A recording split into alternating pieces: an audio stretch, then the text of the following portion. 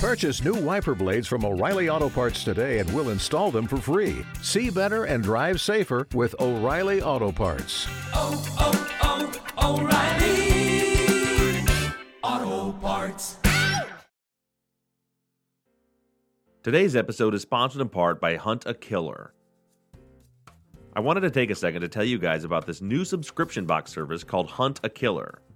You've heard about it on our show here before, and people are obsessed. Hunt a Killer sends a package to your home each month full of creepy correspondences from their, quote, killer curator. He's a little like Hannibal Lecter, and he's got a mystery for you to solve.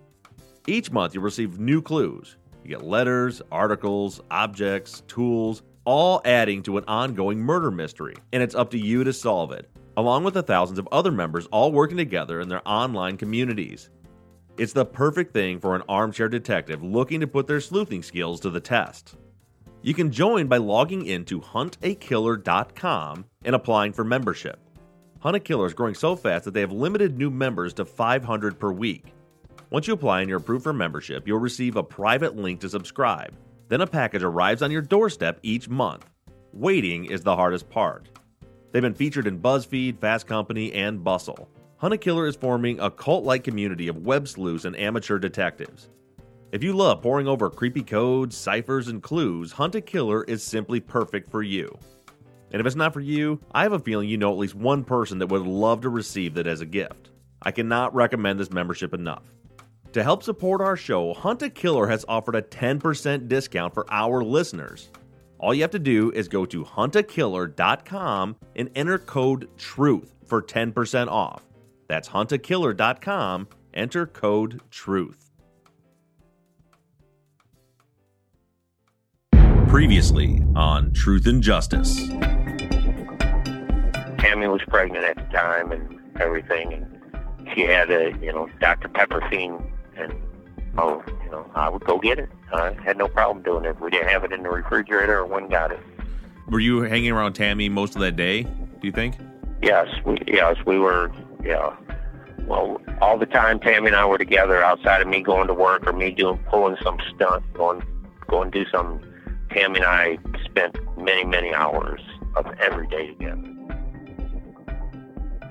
Troy also says that only himself, Jesse, and Shauna are in the apartment that morning.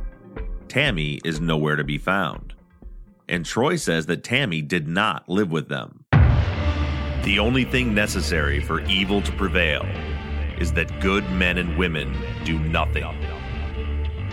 I am simply a mouthpiece for good men and women around the world who want to make a difference. The engagement and the involvement of ordinary people is what is going to change our criminal justice system. Many have tried and failed, but the only difference between them and me is I'm bringing an army with me. This is Truth and Justice. Welcome back to Truth and Justice. Over the course of the last 2 months, we have reinvestigated Jesse's case, beginning with the initial crime scene, through 3 years of investigation, to Jesse's arrest, and last week we concluded with his trial and his conviction. The way that I approach these cases is to tackle them in 4 phases. Phase 1 is to investigate the case with the convicted as the prime suspect. In this case, to determine if Jesse Eldridge is actually innocent. I have spent the past 4 months on Phase 1, and I have reached the point where I am confident in saying, with 100% certainty, that Jesse Eldridge is absolutely innocent. I spoke with Jesse yesterday. He's changed a lot over the last few months. When I first connected with Jesse on the phone, he was skeptical. He was doing his best to open up to me, but I could feel the distrust in his voice. How do you earn the trust of a man who has suffered the worst form of betrayal? Sent away to die in prison by his own brother. As it turns out, you earn that man's trust by telling the truth, by telling his story.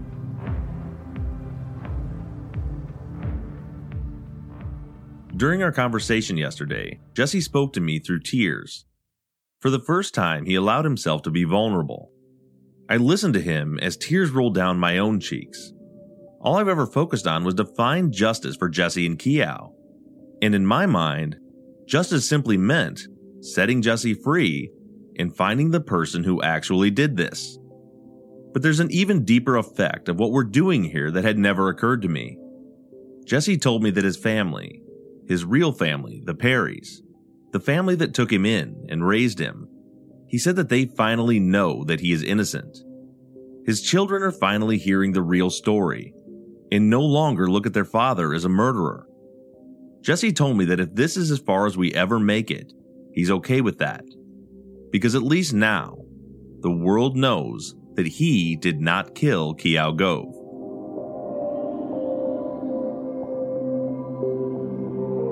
Over the years, Jesse has had a lot of people step up and tell him that they were going to help him. He would get his hopes up, and eventually they would disappear. This roller coaster of hope made a hard man even harder. In January of this year, Jesse was short with me. Basically, past 45 minutes, I've been sitting here sweating, trying to decide, believe it or not, regardless of what everybody may think, there comes a time when you decide, do I want to sit here and hope again, or do I want to sit here and, I don't know, leave myself to question. But go ahead, sir. My contact with Jesse was met with skepticism, to say the least. But as time went on, he began to open up. This is from a conversation that I had with Jesse in February. I would just like to be able to live my life. As simple as that.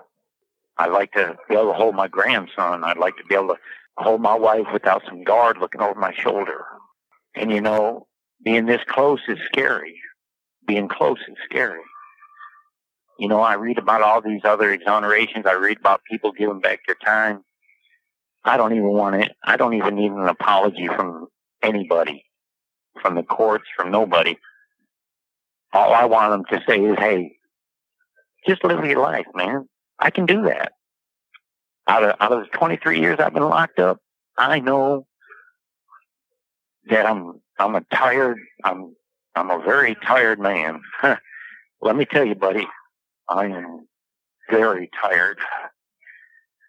And that's why, real quick, and let me get off this subject because it's killing me. I had made a pact with myself when I got this time that I was going to kill myself when I was 45 because growing old in here is not the place to be, dude.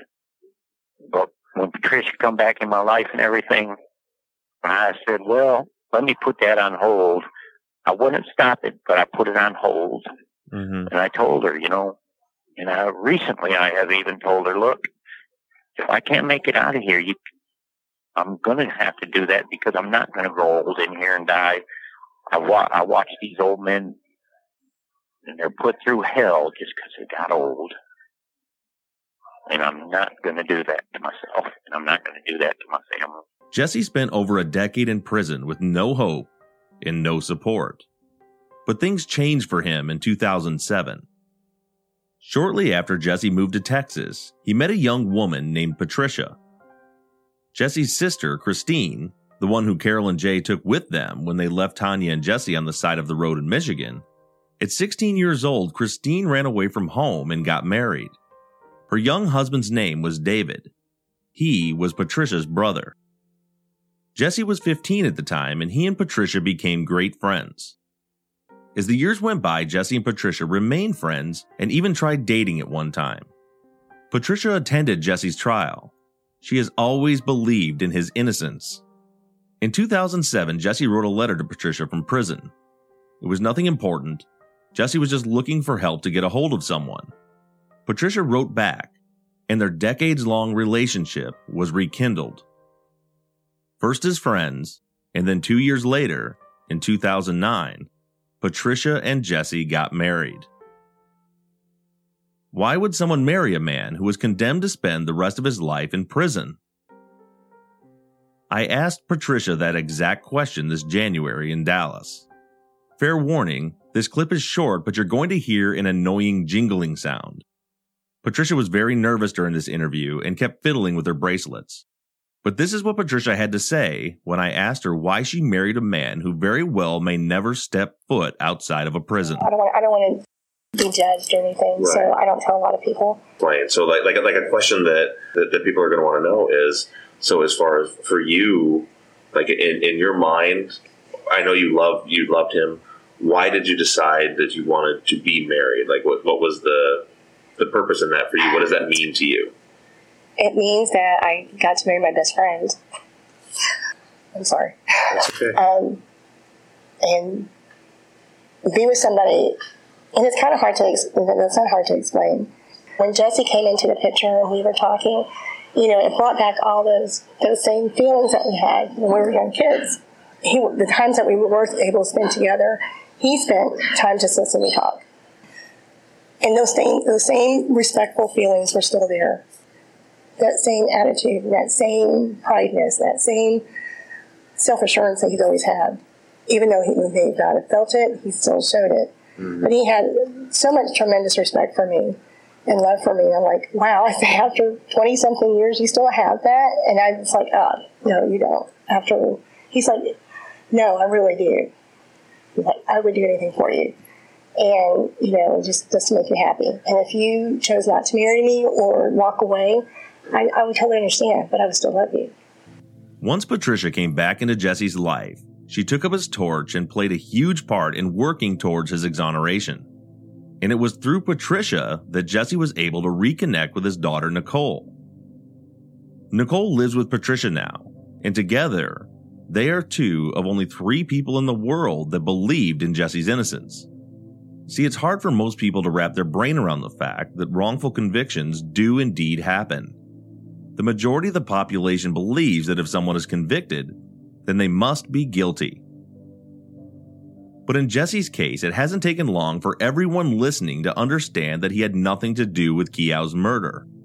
By simply reporting the full picture of what's in the police reports and what happened at trial, it has become painfully obvious that Jesse was framed. And just knowing that has changed Jesse's entire outlook on life. You've done, goddamn, man. Excuse me.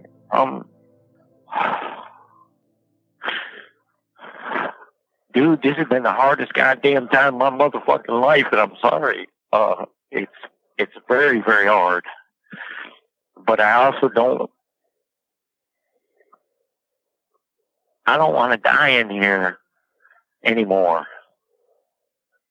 Yeah, it sounds weak now, don't it? It doesn't sound weak. But dude, over the past 4 or 5 months, once Miss Clayton and you got involved in all this, it don't make it easier because I didn't do nothing to deserve it. Somebody needs to really point it out to me if I did do something to deserve this. Then point that out to me somewhere, somehow. But I've been through my own mind and everything I've ever done in my life, and I can't figure it out. I can't see it. Whatever I've done, I paid for one way or the other. But everything you've done, all of y'all have done, I want you to go on, man. I don't want you to stop. Hey, they have a riot here and I get killed. Please don't stop. Because I got a wife and I got kids and I got grandchildren that I really want them to know beyond any shadow of a doubt that I didn't go out there and kill this gov. Phase 1 of this process has had a profound effect on Jesse. Just knowing that there are people in the world that now believe in his innocence means the world. But once I determined that Jesse was actually innocent, it was time to move on to Phase 2.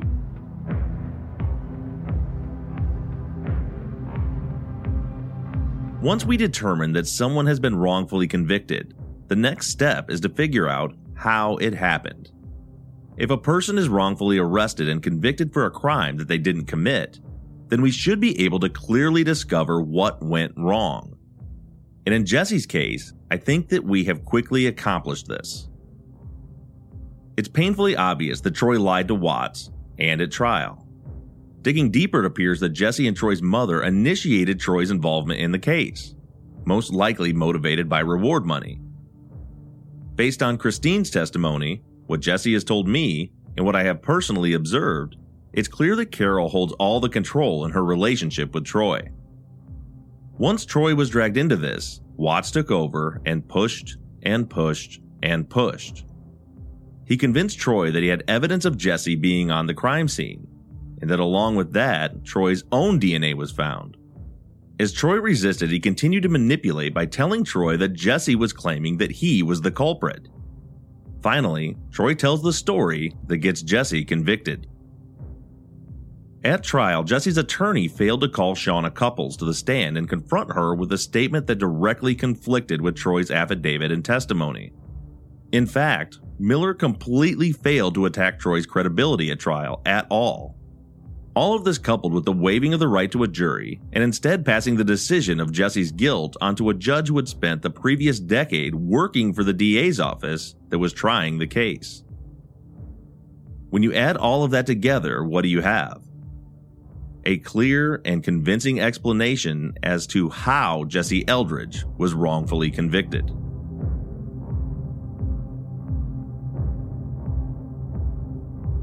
Phase 1 of our process was to determine if Jesse is actually innocent. And the answer is, yes, he is. In Phase 2, we were tasked with figuring out if Jesse is innocent, then can we explain how he was convicted? And the answer, again, is yes. So now it's time to figure out what we're going to do about it. In Phase 3, we dissect the trial and try to find elements that Jesse can use in a habeas proceeding to have his conviction thrown out based on the fact that he did not receive a fair trial.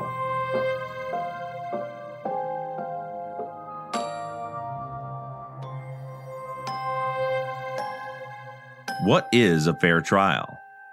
What does fair actually mean? It means that your case is judged by an impartial jury, or if a defendant waives the right to a jury, an impartial judge. It means that the defendant is represented by an adequate defense attorney. It means that that defense attorney defended him to the best of his ability and to industry standards. It means that the prosecution played fair. They didn't offer false testimony or evidence to secure their conviction. It means that the prosecutor turned over all material exculpatory evidence to the defense prior to trial. These are the things that we look for in Phase 3. Brady, Strickland, was there bias or prosecutorial misconduct? In Jesse's case, we've already identified a few indicators that he did not receive a fair trial. Colin Miller explained in this week's Friday follow-up that if, and it is still a big if at this point, but if Carol or Troy Eldridge were paid the Crime Stoppers reward money for their testimony, then Jesse's conviction could be thrown out on the basis of a Brady violation. Furthermore, we have Shauna Couples' written statement. Shauna's statement is a double-edged sword for the state. If this statement was turned over to Jesse's defense, then we could be looking at an ineffective assistance of counsel claim.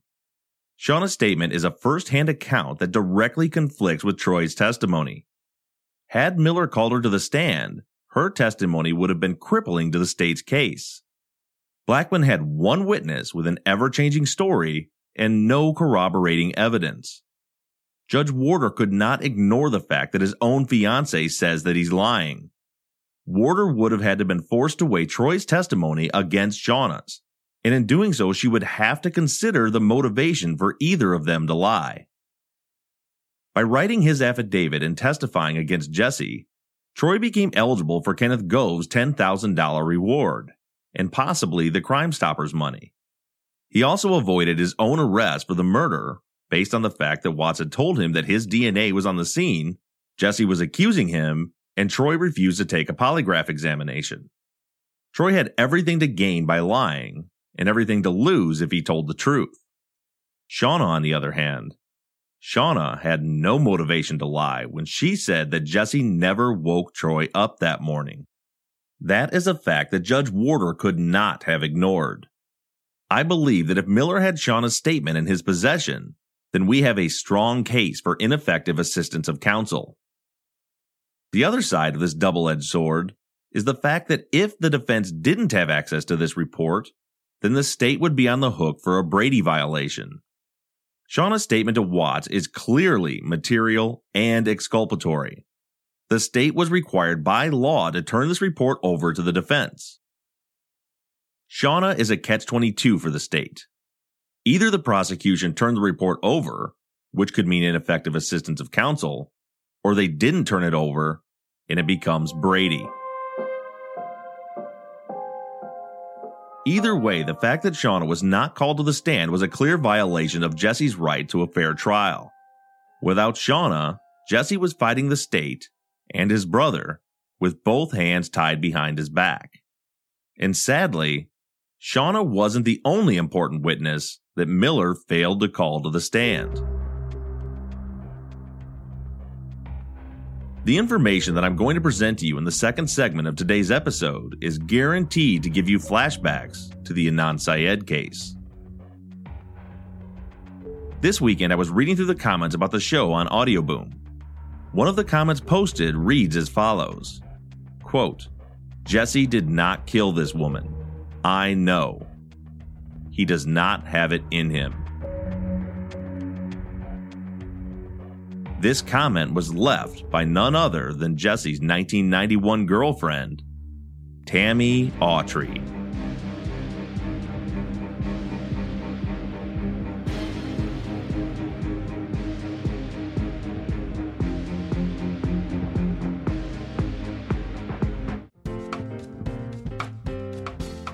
In July of 1991, as you know, Jesse was living with his brother Troy, Troy's girlfriend Shauna, and Jesse's pregnant girlfriend, Tammy Autry. Jesse has always maintained that on the night before Kiao was murdered, he, Troy, Shauna, and Tammy were at a party at the apartment complex. The next morning, Tammy wasn't feeling well and asked him to get her a Dr. Pepper. Jesse maintains that he walked across the street to the gas station, bought a Dr. Pepper for Tammy, a coffee for himself, and a newspaper. If Jesse's story is true, then Tammy would have been his one and only alibi witness. According to him, he never left her side the morning or the day of the murder other than the quick trip to the Circle K to get Tammy her Dr. Pepper. A few months after Kiao Gove was murdered, Jesse and Tammy broke up, and it wasn't a pretty breakup. Tammy left Jesse when he started using again and wouldn't let him see his daughter unless he cleaned himself up. The relationship became even more strained when Jesse took Nicole from Tammy. He has told me that his own actions had cost himself the relationships with his other children, and he wasn't about to miss out on knowing his daughter. The point here is that Tammy and Jesse, to put it mildly, had a strained relationship. When Jesse was arrested, Nicole was 3 years old. One thing that has always bothered me is why was Tammy never called to testify at trial?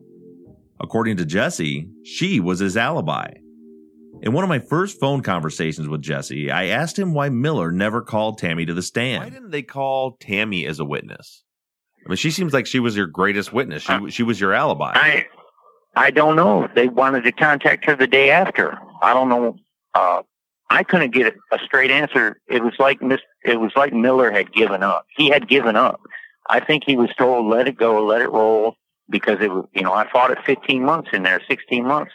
But I think he just, I think somebody had told him, let it roll, because he didn't even really cross-examine Troy when he was on the stand. Nobody, right. There was nothing.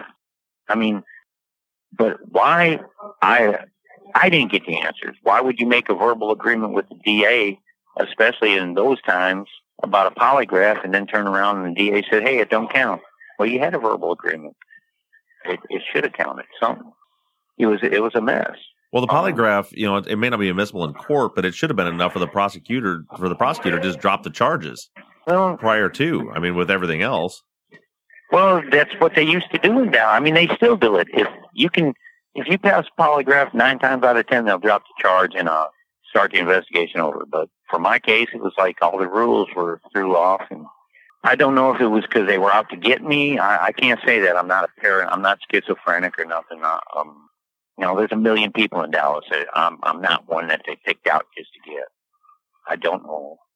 Did you talk to Miller quite a bit prior to the trial? Like, was your attorney aware of the fact that Tammy was at the apartment with you that morning? Yes, he was aware of every bit of that. and he waits till the day after to go send his investigator to get her statement. The day after the trial? Yes, the day after I was sentenced and convicted. Did he? Do you know if he ever contacted her prior to the trial? That I'm not clear on, no, sir. I'm not clear on that. Okay. But he actually got a statement from her after the fact? I was stunned to hear that Tammy had actually given a statement. But according to Jesse, it was too little, too late. The only mention of Tammy during trial was Troy's testimony, stating that Tammy did not live with them at the time of the murder. The first question that needs to be answered is, was Tammy Autry living with Jesse, Troy, and Shauna at the time of the murder? And secondly, does she know what Jesse was doing that morning? After this conversation with Jesse, I was able to obtain a copy of Tammy's statement through an open records request. Tammy's statement, written after Jesse was convicted and sentenced, reads as follows. My name is Tammy Lynn Autry. She then gives her address, date of birth, driver's license, and social security number. During the period of time from June 15th, 1991 through August 1st, 1991, I was living with Jesse Eldridge and Troy Eldridge and Troy's girlfriend Shauna Couples at 9633 Old Seagoville Road, apartment 203. I specifically remember that on the night of July 24th, 1991, there was a party in our apartment complex, and we did not go to sleep until approximately 4 or 5 a.m. The next morning, Jesse left the apartment at approximately 8 a.m. and went to the Circle K to get a newspaper and a Dr. Pepper. I do not think that Troy was in the apartment at the time. I remember that when Troy arrived home, he and Shauna had a fight because Troy showed up at home with scratches on his back. Troy and Shauna also wrote a letter to social services on my behalf when I was living with them in order to assist me in getting my application for food stamps and AFDC approved. The letter stated that I was living at 9633 Old Seagoville Road, number 203. I also know that once Troy made a lewd comment about Mrs. Gove to Jesse when she went jogging by them. Signed, Tammy Lynn Autry. According to Tammy's affidavit, she was indeed living in the apartment at the time of the murder, and she has documentation to prove it. This affidavit, along with the documentation regarding Tammy's address, was found in Jesse's direct appeal file. His lawyers attempted to bring the statement in as new evidence in the appeal, however it was not accepted by the appellate court, which was no surprise. According to the American Bar Association, quote, an appeal is not a retrial or a new trial of the case. The appeal courts do not usually consider new witnesses or new evidence. Appeals in either civil or criminal cases are usually based on arguments that there were errors in the trial's procedure or errors in the judge's interpretation of the law. End quote. Although Tammy's affidavit wasn't useful in Jesse's direct appeal, it can be used in a habeas claim as evidence newly discovered after trial. Again, though, a habeas claim is also not a retrial of the case. Like I mentioned earlier, a writ of habeas corpus is an attempt to show that the defendant's constitutional right to a fair trial was violated. In Tammy's case, we find a direct parallel with Asia McClain in the Adnan Syed case. Adnan claimed ineffective assistance of counsel based on the fact that Asia, his alibi witness, was never called at trial by his defense attorney. In order to prove ineffective assistance of counsel, there are 3 elements that need to be addressed. Number 1, could the witness's testimony have resulted in a different outcome at trial had they been called? In Tammy's case, her testimony would clearly have been material and exculpatory. Much like Shauna, Tammy's testimony would have been her word against Troy's. And again, Judge Warder would have been forced to weigh the validity of Tammy's testimony against Troy's. We've talked about all of Troy's motivations to lie, but what motivation does Tammy have? She and Jesse had split up years before, and, well, to put it bluntly, she hated Jesse.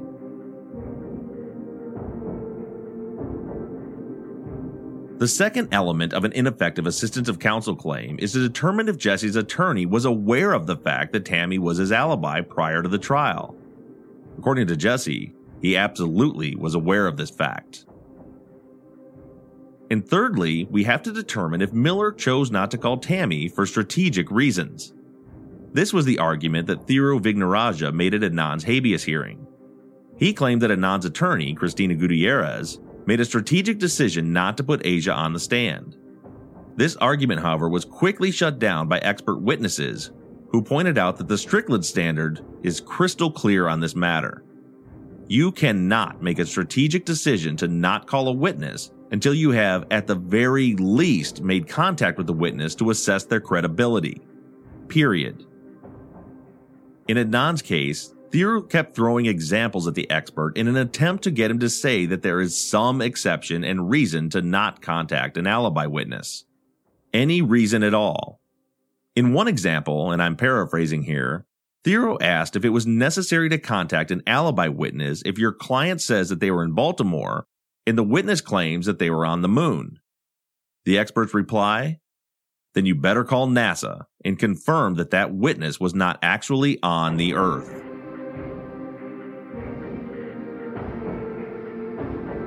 The case law is crystal clear. You cannot make a strategic decision to not call an alibi witness without speaking to them first. So the question then becomes, did Miller contact Tammy before the trial? As you heard, Jesse doesn't know.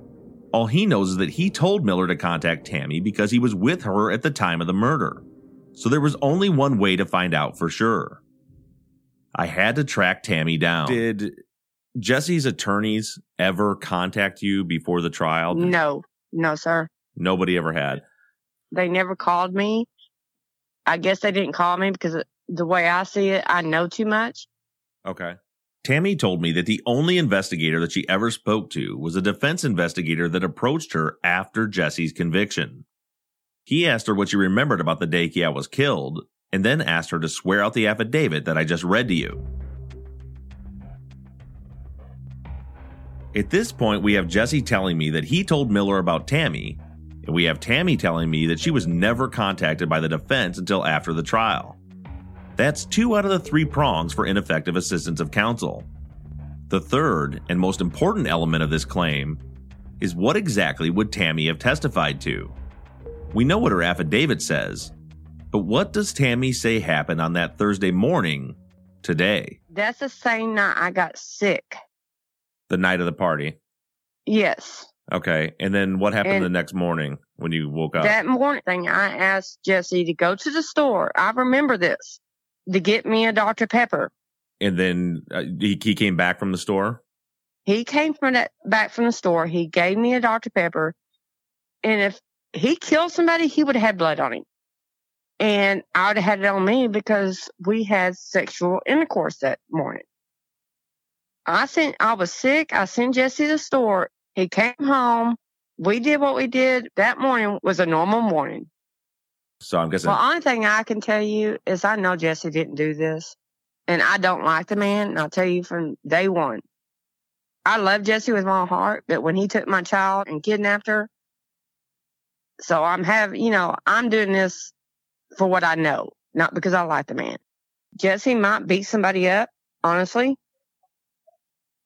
But I never see him kill anybody. Never. The man didn't do it.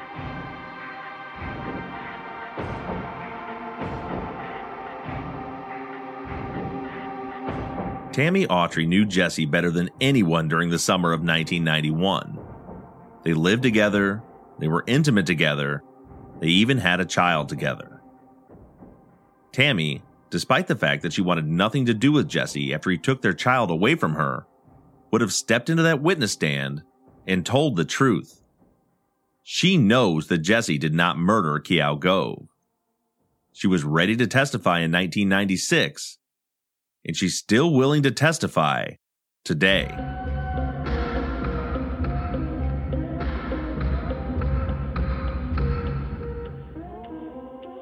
Phase 3 of our investigation is not over. Not by a long shot. There is still plenty more of Jesse's trial to dissect. Allison Clayton and her team have been and are continuing to do exactly that. While Allison and her team attack the transcripts, for now, it's time for us to move on to the 4th and final phase of our investigation. it's time for justice. It's time to figure out who killed Kiao Gove. The northeast corner, there's a little road that turns back off into a neighborhood. And then my aunt was coming out of that neighborhood, and they was actually on the north. I don't remember the name of that street, but they were on that street to the north of the high school, which is the back of the high school. Next week on Truth and Justice.